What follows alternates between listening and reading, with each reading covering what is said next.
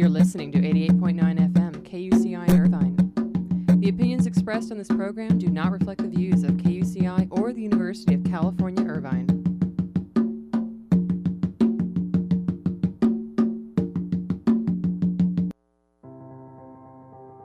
Eight. We've worked together for years. 7. I'm the parking attendant. I park your car every day. 1 in 8 Americans is struggling with hunger. 6.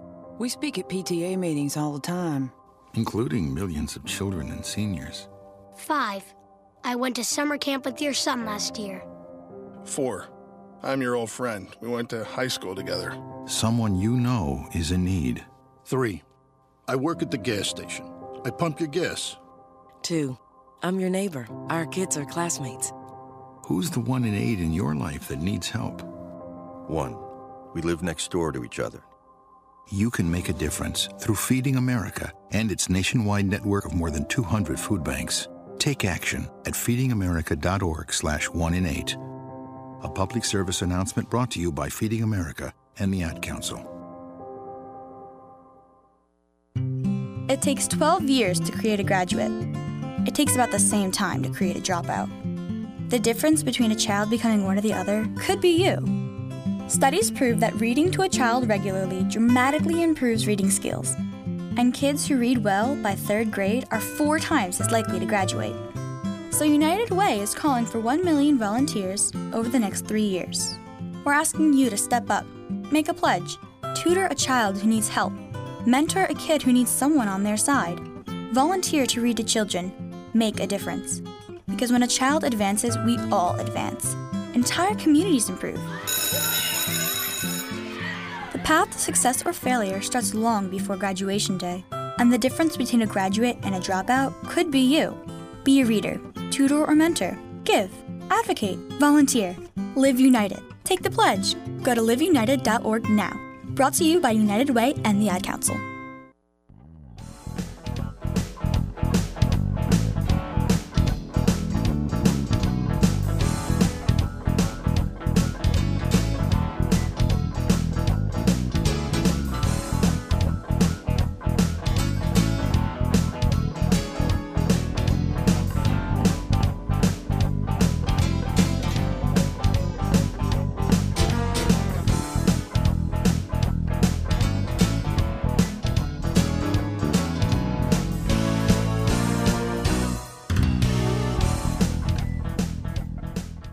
All right, happy Labor Day, everybody. I'm your host, Janine. This is Get the Funk Out. Hope nobody's in a funk this Labor Day.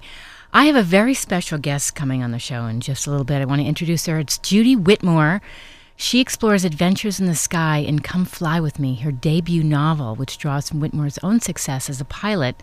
She got her pilot's license in Aspen, Colorado, after her friend John Denver helped her overcome her fear of flying, and she's been soaring from one adventure to the next ever since.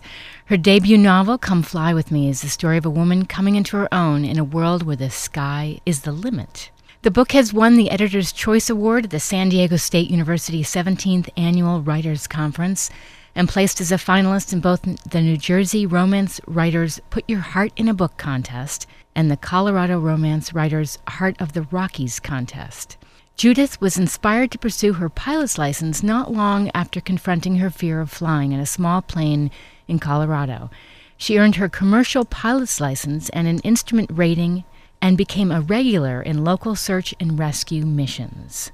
Her next adventures revolved around an acclaimed independent theater production and a return to Southern California, where she settled with her second husband and earned her master's degree in clinical psychology. It's my pleasure to welcome to this week's show Judith Whitmore. Hi, Judith. Good morning. How are you? I'm good, thank you. You have such an interesting backstory, what led you up to being a pilot, and we talked offline. I was wondering if you'd tell me a little bit about your background. Well, I've had a very interesting life. I've been a jet pilot. I've been a theater producer. Whoa. I raised 2 children. I've been a marriage and family therapist, and now I'm a writer. Incredible. Do you feel like these experiences have layered you as a writer? I mean, that everything has been meant for a reason? I think so. I think that draw on lots of experiences in my life, and I've been fortunate enough to have a wide variety, and I think that can't help but inform what comes out on the page. That's great. Now tell me about your whole experiences. You've always had a fear of flying, is that correct? I was terribly afraid of flying. This fear, it didn't start when I was a young child because I flew places with my parents. It started, I would say, in my very early 20s. It started... Why? Just after I got off. I don't know. It just, all of a sudden, I think I must have seen or heard of an airplane crash, and for some reason, I see. I just never wanted to fly anymore. I just didn't want to get on an airplane. And although I did. I didn't want to, but I did. And it was always just weeks of torment before I had to go anywhere. Awful. Yes. So what made you finally decide to do this?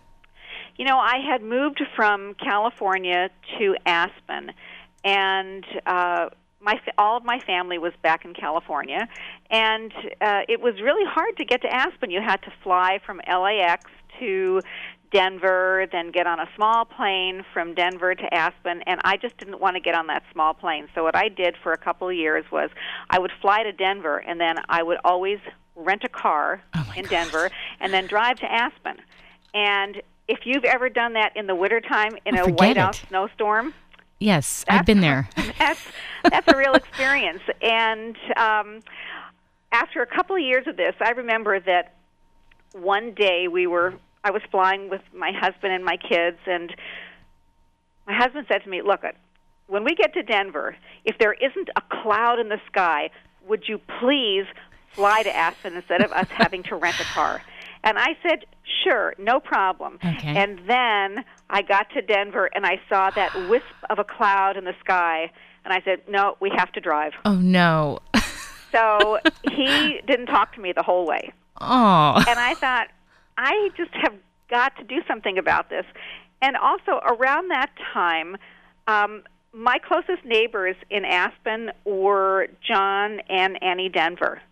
And John was a pilot, and he had this great-looking Learjet, and I knew it was just a matter of time before they invited us. So you looked at this. Wait, you looked at this plane. You thought this thing's kind of cool. I think. Yes. Okay. So I'm thinking I could get in that plane, and but I honestly had to deal with this issue of not being able to get back and forth easily from LA. So one day I just said, that's it. I'm going to learn how to fly.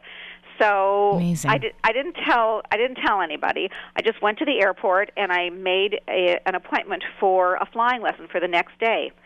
And I went home and I cooked dinner. I cooked a fabulous dinner for my family, and then I read the kids extra stories at bedtime.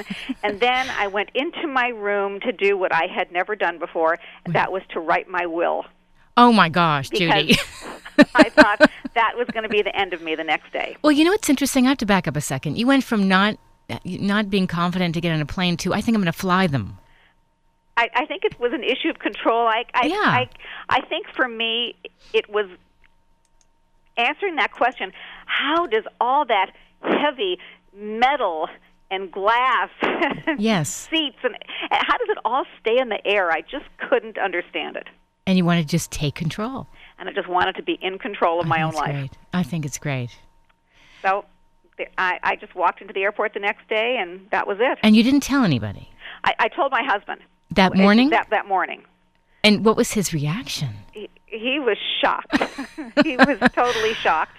And, he just said, well, go for it. Great. And I did. And what was that first experience like? It was very scary. When I got to the airport, I walked into the flight school, and when they introduced me to my instructor, yes. I was just aghast because he was just a kid. I thought the person who would teach me to fly would certainly be at least, 40 years old, 50, 60, somebody who had lots and lots of experience. Funny. But instead, here was this guy who was in college. In college? In college. I think he was 19 or 20 years old, and he had this little wispy mustache. He looked about 12, and all I could think about was, oh my goodness, I'm going up in an airplane with him. With a guy that barely has his driver's license. Exactly. So he took me out to the tarmac and showed me this little tiny plane. And, of course, as much of a fear as I had of big planes, I had an even greater fear of small planes. And he took me to this little 4-seater plane, and he walked me around the plane, and he said we're going to do the pre-flight, and I was so nervous. I thought he said we're going to pray for flight. Judy. So I just closed my eyes, and he said, "What are you doing?" I'm praying and for I flight. said, "I'm praying." He said, "Well, come on, we have lots to do." Oh, funny. And then from there on out, did you get a little more confident? After we did the pre-flight, we got in the plane, and he turned the plane on. It was sort of like just driving a car. He just turned the key, and the propeller started to wind up.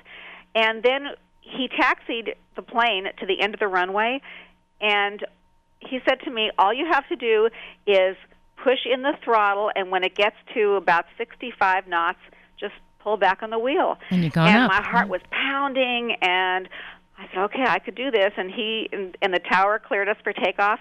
And then as we started to roll down the runway, yes, this magical thing happened. What happened? All of a sudden, I got really excited and thought, wow, that's this fantastic. could be really fun. And then by the time we actually lifted off the ground, it was as though a miracle had happened. I was in love with flying. It is happened fantastic. that fast. That is fantastic. It was a really exciting experience being in control of a plane myself. It's like that's all it took for you to just take control of basically of everything and face your fear. Facing your fear. Facing your fear it's a great challenge, but if you do it, it brings a lot of relief. Absolutely. And it sounds like you had a really nice pilot. I had a lovely flight instructor. He was very nice, and even though he was very young, he was a great instructor, and I stayed with him until I got my private pilot's license. Which was how many years? Oh, it took, I think, about 6 months. Oh, that's it? Yeah. It doesn't take that long. What was your husband's reaction that night when he saw you? He was really excited, actually. I mean, he knew how debilitating it was for me to have to, live with that fear, and he was really excited. And he actually ended up, after I got my pilot's license, he actually ended up becoming a pilot himself. Really? Yeah. Look how you inspired him. That's incredible. That's true. Oh, my gosh. That's true. Now, you were talking offline. You'd gone through a divorce. Yes. Do you feel like the whole issue of flying and the fear, there was some correlation here? I think as far as flying, the way that it sort of tied in with my divorce, when someone is going through a divorce, mm-hmm. Life is very chaotic. There's lots of uncertainty. It's very scary. You don't know what the future holds. And when I was going through this divorce, I was anxious. I was depressed. I was overwhelmed at being a single mother. And I had decided to move back to leave Aspen and move back to West LA because I felt that I needed some family support around me. Mm-hmm.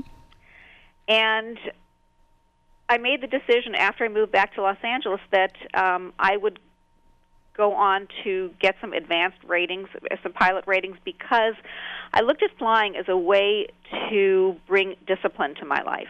That's great. That I wanted a schedule. What I did was after I took my kids to school, I would drop the kids off at school, and then I would go to the airport, and I would go flying. And after the kids came home from school, they did their homework, and I studied my flight manuals.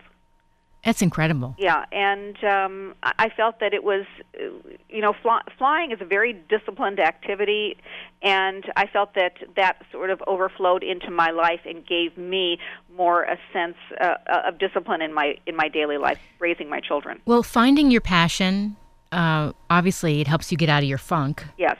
And for those just tuning in, I'm your host, Janine. We're talking with Judith Whitmore. This is Get the Funk Out. And, so you found your passion, and your focus must have been tremendous. So here your kids are doing their homework. You're focusing on what you love to do, and Your confidence level must have just soared. It did.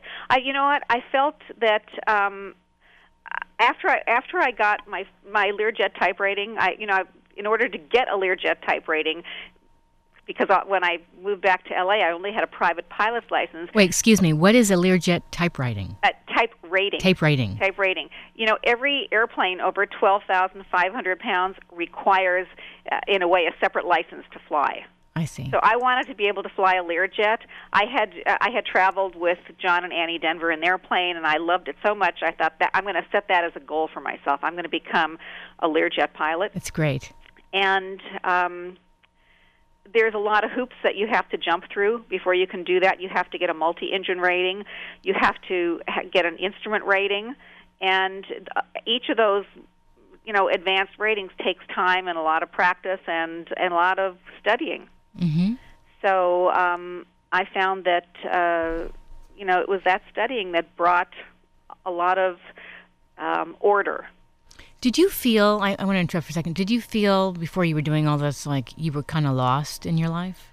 After I got divorced, I felt lost. I think, there's a certain, when you're married, life is very predictable.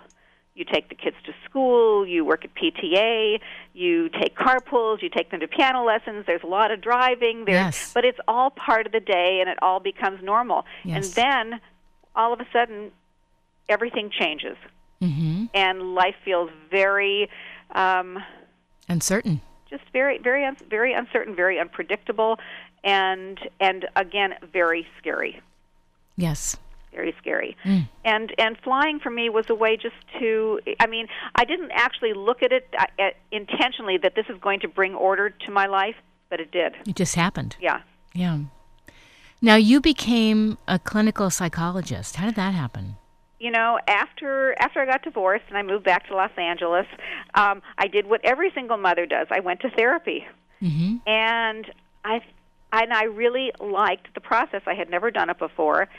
And I thought, I could do this. I could really do this. And I had quit college to get married initially. And I had my children young, very young. Yes. And I decided, that's it. I'm going to go back to school and become a therapist. So I went. Good for you. So I went back to school. I finished my BA, and then I got a master's degree in clinical psychology and became a licensed marriage and family therapist. And I had a practice in West LA for about 8 or 9 years before I moved down here to Orange County. I love, by the way, on my blog, which is getthefunkoutshow.kuci.org, I posted your bio, and you said, after having enough therapy to undoubtedly pay for my therapist's swimming pool and her Mercedes, I decided I liked the process.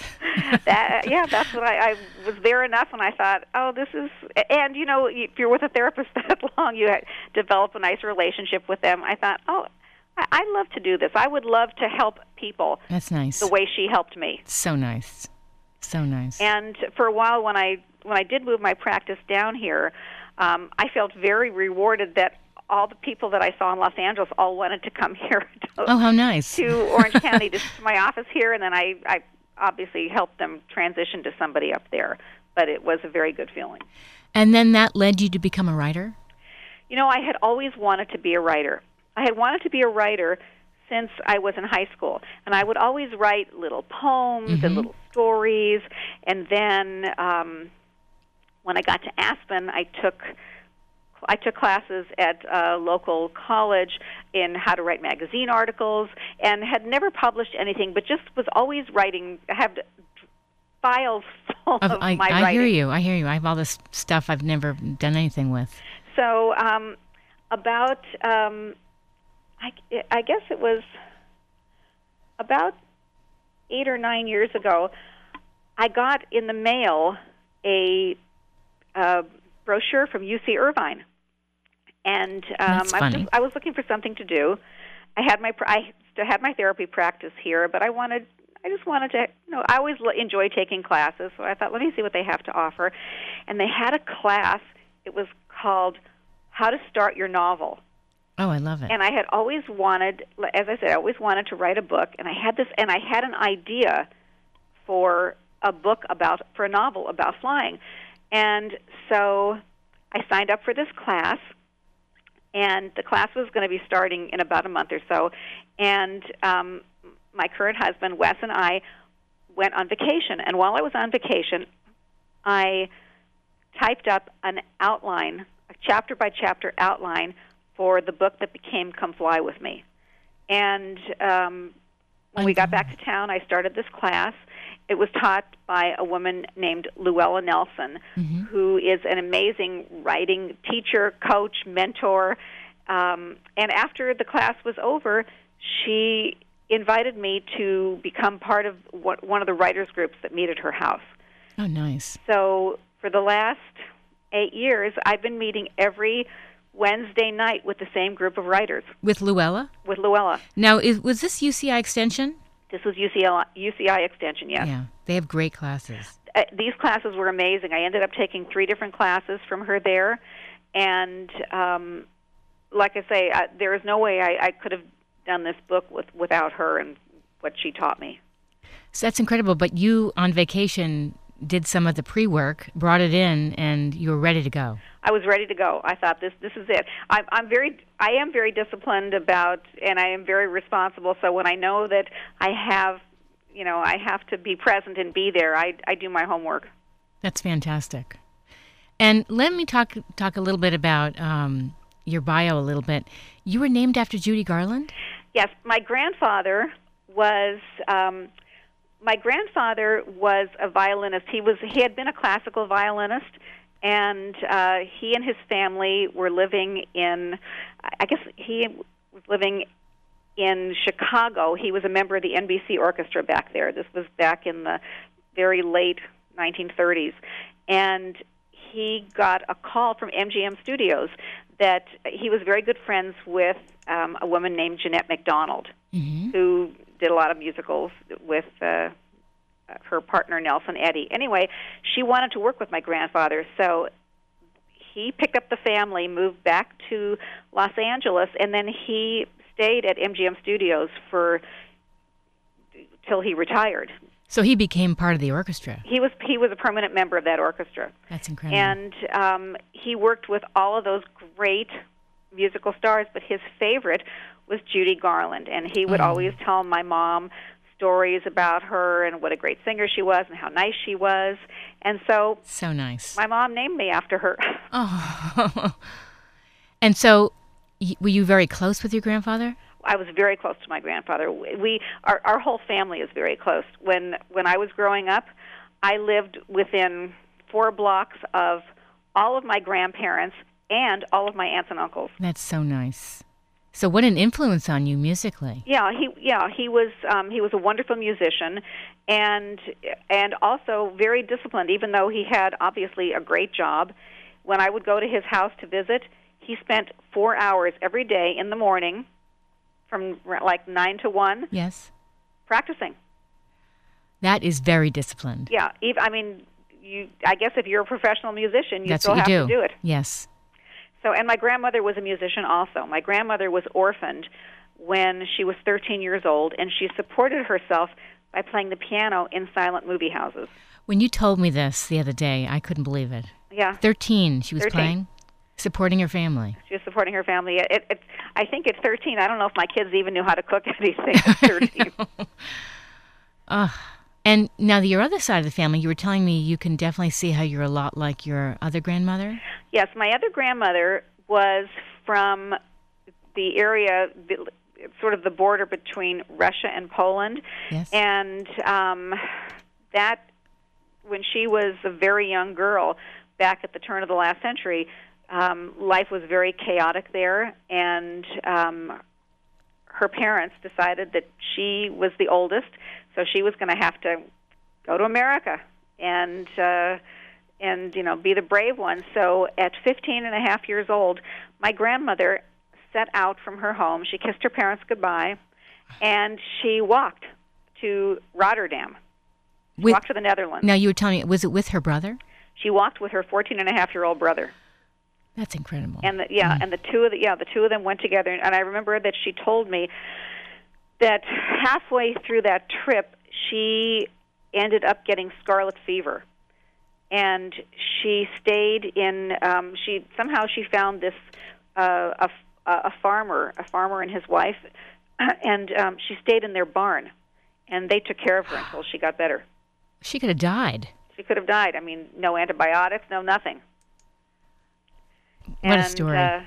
She eventually came to America and got a job in a sweatshop and sent enough money home to bring her parents, her grandparents, and all of her brothers and sisters to America.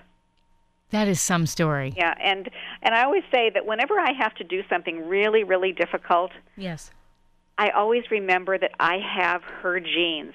And I think to myself, oh, if my grandmother could walk across Europe, surely I can do whatever the task is. Right.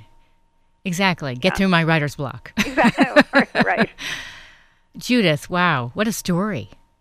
So I'm very lucky. I have a lot of very, very strong people in my background. Well, it's great that you know these stories and you can appreciate where you've come from. And, that would definitely give me strength, hearing stories about my grandmother doing something like that. And also, if I think about my dad, too, was very strong. My dad was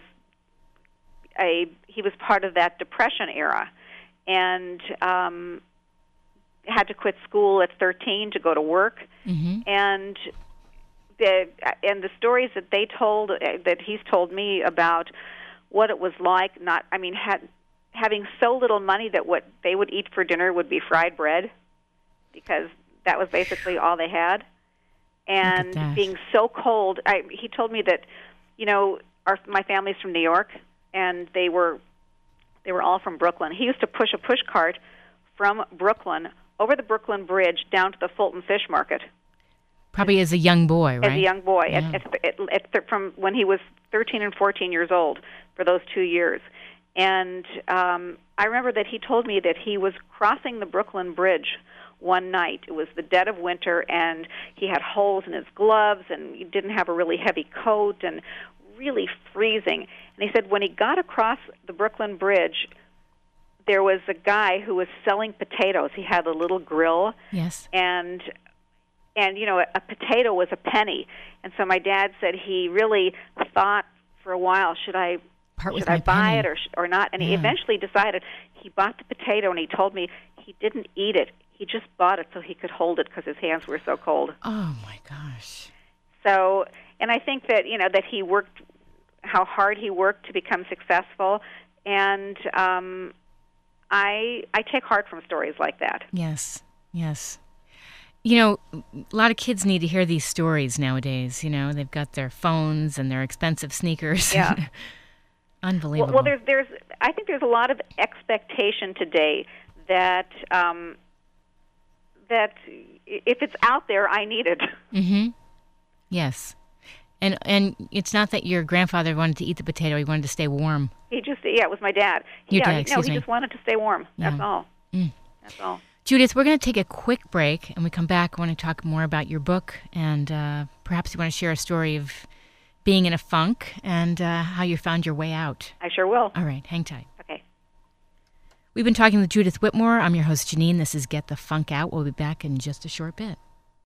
The opinions expressed on this show do not necessarily represent those of the management of KUCI or the UC Board of Regents. For more information about this show, go to kuci.org. Close your eyes for a moment. Now imagine you're away from it all. Beside a crystal clear mountain stream, the cool grass crunches underfoot. Take a deep breath and drink in the sound of water cascading over the stones as birds call out from above. A real paradise like this isn't easy to come by, but it does still exist. And with your help, places like this one can last forever. You see, the Nature Conservancy works locally with communities, businesses, and people like you to preserve the most precious natural places around the world. They protect the animals that live there, the plants that grow there, and even the water. That way, this beautiful place will be beautiful forever. And we'll make sure that closing your eyes will never be the only way to get there. I'm Paul Newman. Help the Nature Conservancy save the last great places. Visit the Nature Conservancy at nature.org. That's nature.org. If you're a veteran of Iraq or Afghanistan, like me, coming home can be harder than expected. I felt a little out of place, but it turns out I wasn't alone. At IAVA.org, there's a free online community of thousands of OIF and OEF vets who've got your back here, just like they did over there.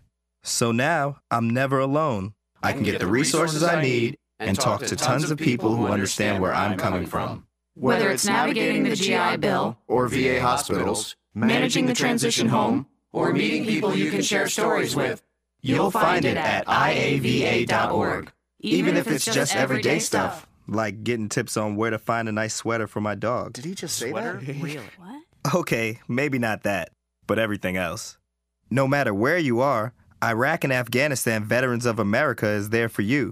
Join our community at IAVA.org. We've got your back. Brought to you by Iraq Afghanistan Veterans of America and the Ad Council. Hi there, you're listening to Get the Funk Out. I'm your host, Janine. We're back with Judith Whitmore. Hi, Judith. Hi, Janine. I know you've been, one of the biggest funks you went through, obviously, was a divorce, and then getting through it, probably, obviously, flying helped you through that. But are there any other moments in time you want to share? You were through a funk, maybe some advice for people that are dealing with a tough time? I remember when I was writing Come Fly With Me, I was about 3/4 of the way through it, and I kept thinking to myself, I'm never going to finish this book. That's it. I've been working on this for a year and a half, and that's the end. And I was feeling really very concerned that I had put a lot of time into this, and I didn't write for about 2 weeks, and then I just said to myself, I do a lot of self-talking, and I think it's important. I think that's an important thing to do. I think that the message that you send yourself is very important. When I said to myself, I'm never going to finish this book, yes, it becomes a self-fulfilling prophecy. Of course. And I think that the talk that you do to yourself has so much more of an impact than you realize. And when you say negative things, when you think negative things, it starts to come out in negative behavior. Yes, so true. So after a couple of weeks of doing this, I thought, this isn't. I am going to finish this book. And what I did was I called 5 of my writer friends, and I said, okay, here's the deal. Yes. I rented a house on Orcas Island. I don't know if you know where that is. It's way up in the San Juan Islands, up in Washington State. Yes. And I said, I rented a house. I rented a log cabin. And I said, you are all invited to come up there for a week. The only thing that you have to agree to is you have to agree to provide the meals one day. You have to cook and clean up one day a week. That's a good deal. So I went up to Orcas Island with all these writers, and we sat from morning till night around the dining room table, all of us with our computers. Did you tell them you were at this point, this struggling point, and you needed help? Yeah. 2 of them were in my writing group, and they knew that it was, that I was working towards finishing this book. And the others were just other writers that I knew. And I said to them, it'll be good energy for all of us to be together, because we all had projects that we're working on. I was trying to finish my book, and there is something about connecting with people who are going through the same. Yes. I don't want to use the word problem. The same issue. People have the same issues that you have. Right. Because there's sort of this synergy that happens when you get together, and it becomes, you help each other. You can't do it alone. Sometimes you just can't do it alone. No, you need a support group. Yeah. I'm a firm believer in a support group. I'm a firm believer of doing whatever it takes to get you through whatever you're going through, whether that means going to therapy, going out and running for a half hour in the morning, meditating, whatever it is that you need. I think it's better if you can do it with other people. How did you find this group, by the way? How did you establish this group of writer friends? It happened that after I took that writing class at UC Irvine, my instructor, I actually had heard from another teacher at UC Irvine that if I ever wanted to write a novel, I should contact Lou Nelson to see if I could get into one of her writing groups. So I ended up taking this class from her at UC Irvine, and she invited me to to attend one of her groups. And being able to writing a book is a very solitary activity. Sure is. And you have to spend lots of hours by yourself. And the idea of having to show up every week at a writer's group where you are expected to bring the pages that you wrote the week before, it's, as I was saying, it's a little bit like going to Weight Watchers. So if they're going to weigh you in every week, you know that it's too embarrassing to have gained weight, so you're going to have to really stick to that diet. Right. And every You're week accountable. show up. Yeah. And it's the same thing with writing. And so I think it was being part of this group of writers who were all struggling the same way that I was, and who all continue to struggle. Several of them have been published now, but we all still struggle with getting those words on the page. Sure, it's very common, but that's great advice, because you think you should be able to do it on your own, but asking for help and getting that great support group really matters. I think that we all have fantasies that we should be able to do lots of things on our own. I think all you have to do is watch television or go to the movies, and you see characters who are just have superhuman talents, and those are movies meant to entertain. It's not the real life. Real life people need real life help from other people. That's right. And I find that I'll bounce ideas off my husband or my sister-in-law. And, you hear yourself saying these things and you're like, no, that doesn't work. Or, oh, yeah, I never thought of that. And, you kind of answer these questions through conversation. Exactly. I remember I used to do a lot of fundraising when my kids were small. And I was on a lot of different boards of different charities. And one of the things that I always found so productive is when you would sit around a table brainstorming about ideas about, okay, how are we going to bring money in this year for this project or next year for that project? And when you just sort of stop censoring yourself and let your ideas fly, and you're in a group where all this creativity is happening, it brings out the best in you. That's great. That's great. So as far as funks go, do you have a mantra that you live by? Do I have a mantra? We talked about one that we both share, which is it's never too late to become what you might have been. Oh, the George Eliot quote, yes. Yeah. I mean, it really is true, that you never know who you might have been. And also, I have a little thing on my desk. It says, to avoid criticism, say nothing, do nothing, and be nothing.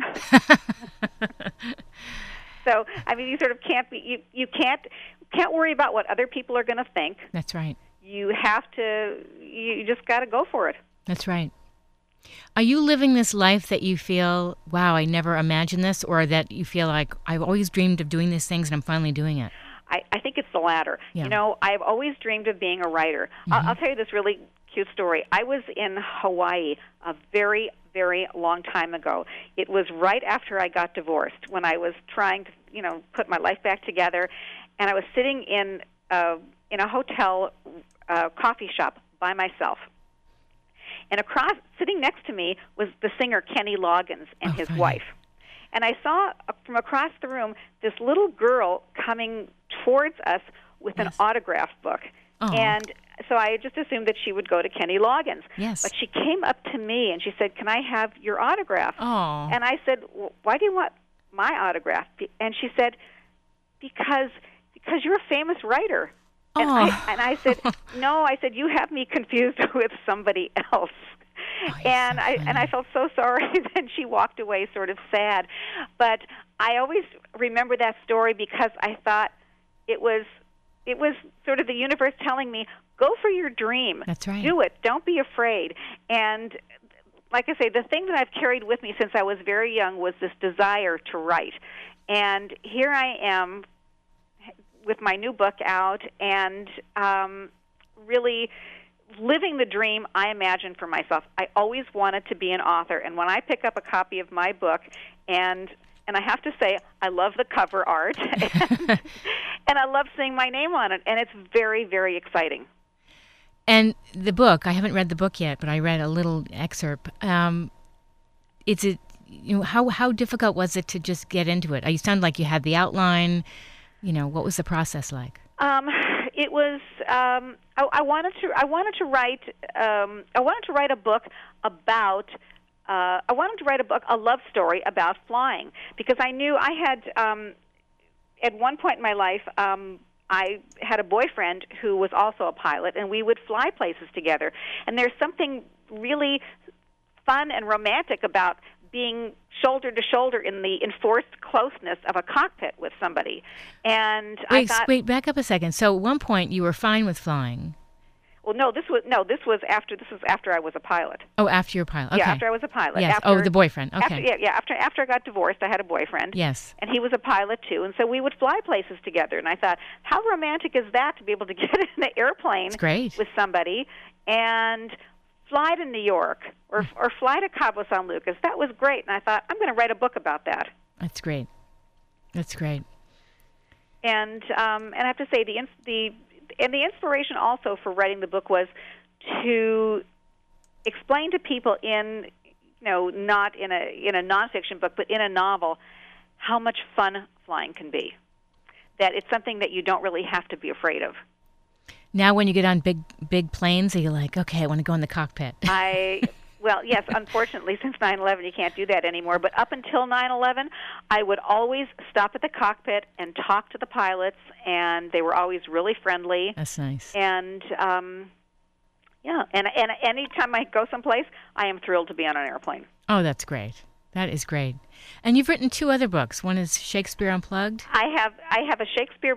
Actually, the Shakespeare book is coming out at Christmas this year, and I have a cookbook that's coming out hopefully in about 6 weeks. Good for you. And the cookbook, when did you start writing that? The cookbook I started writing several years ago. I wanted a way to preserve all the recipes that my grandmothers had given to me. Oh, that's great. And so this is a book that's that's a gift to my children, and also all the proceeds from the sale of this book, which is called All Time Favorites, are going to a charity called the Dream Street Foundation. Oh, that's so nice. And Dream Street Foundation runs camping programs in 5 different states for children with life-threatening illnesses. Yes, I had read about that. That is great, Judy. Yeah. Now, Shakespeare Unplugged, where were you when I was in high school and I was lost?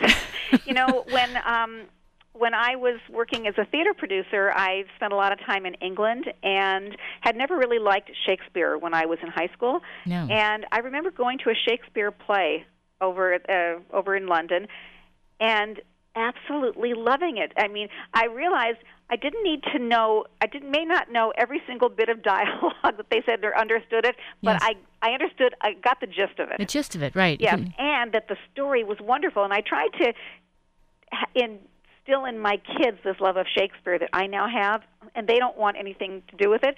So I decided I'm gonna find some way to do it.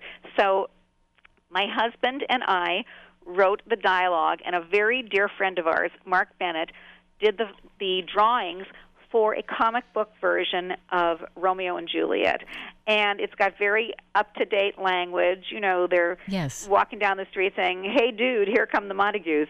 And very different from Shakespeare, but the story is exactly the same. Oh, it is. Okay, so you've just taken out the thee, thou, though. Exactly, and very up-to-date, hip language, and the story is condensed. Like I say, it's comic book format. I think it's 32 pages of drawings, and it just gives the highlights of the story in a way that kids from as early as 9 or 10 could appreciate, but also can be used as a study guide for somebody in college who doesn't want to wade through the original. Well, it's funny because I remember being in high school and going to Macbeth in New York, because I grew up on the East Coast, and sitting there and looking over, half my friends are asleep.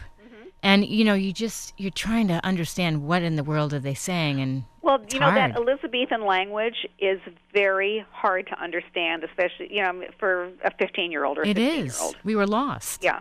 We were really lost. So anyway, we're hoping that this is going to do well, and if our Romeo and Juliet does well, then we'll tackle the rest of the plays. So forget those monarch notes. Well, we think we like these better. I think that sounds much better. So what else is going on with you? Anything coming up next? Just more versions of that? Well, actually, I'm rehearsing diligently. I gave a concert last year at the Shady Canyon Country Club with 2 of my friends, and we are going to have another concert this October, and we're getting ready for that. And then next year we're going to do our yearly concert in New York. Really? Where? At Carnegie Hall. Oh, come on. Seriously. When is that going to be? It's going to be October of 2014. I would love to see that. So this is really a dream come true. You know, I think I told you I've sung my whole life. I started off, I worked for Capitol Records as a background singer when I was in college, and did a little theater after that, and then hadn't sung for a long time until about. I sang for myself. I'm a pianist, and I would sing at home, but had not sung before an audience. I hadn't sung in front of an audience for 25 years. And my girlfriend invited me to do this with her, and I thought, yeah, why not? And it's just turned into a joyful experience. Look at you. Is it that you didn't have the confidence to do it, or you just... No, I didn't have the time. I was just busy doing so many other things. It takes a lot of time to be a pilot and a writer. A pilot and a writer and a this and a that and oh, what a life. Anything else you would like to tell us? Because we're going to wrap up in just a few minutes. I know your website is judithwhitmore.com. Yeah, I guess I would like to say I think when you're in a funk, it's very hard to believe you're ever going to get out of it. That's right. And it's hard to tell somebody else this will pass, but I think if you can have the wherewithal to tell yourself that message, I think that's what's really important, that eventually it will pass, and that it will probably take some sort of effort on your own part to get it to pass. And through all this craziness, you'll become a stronger person. Definitely. Which you can't really see that when you're going through it. It's very difficult when you're going through it. Right. But as they say, that which doesn't kill me makes me stronger. So true. So true. Well, I wish you the best of luck. Oh, my gosh. Any other big things you want to do? I mean, you're flying planes and I'm just writing. Well, I'm just starting my second book, so I'm just looking forward to working on that and getting that finished. Well, best of luck to you, and I hope to meet you in person sometime. I hope so. It's been a pleasure to talk to you, Janine. It was great. Thank you so much, Judith. Thank you, too. Okay, bye-bye. Bye-bye. That was Judith Whitmore, and if you want to find out more about her, you can visit her website, which is judithwhitmore.com. And if you've missed any part of today's show, it'll be up on my show blog within the next hour, which is getthefunkoutshow.kuci.org.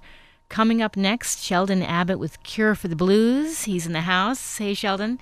And if you want to find out about being a guest on the show, it's very easy. Just send an email to Janine, Janeane, that's the hard part, Janeane at kuci.org. Have a great holiday weekend, everybody. I'll be back next Monday.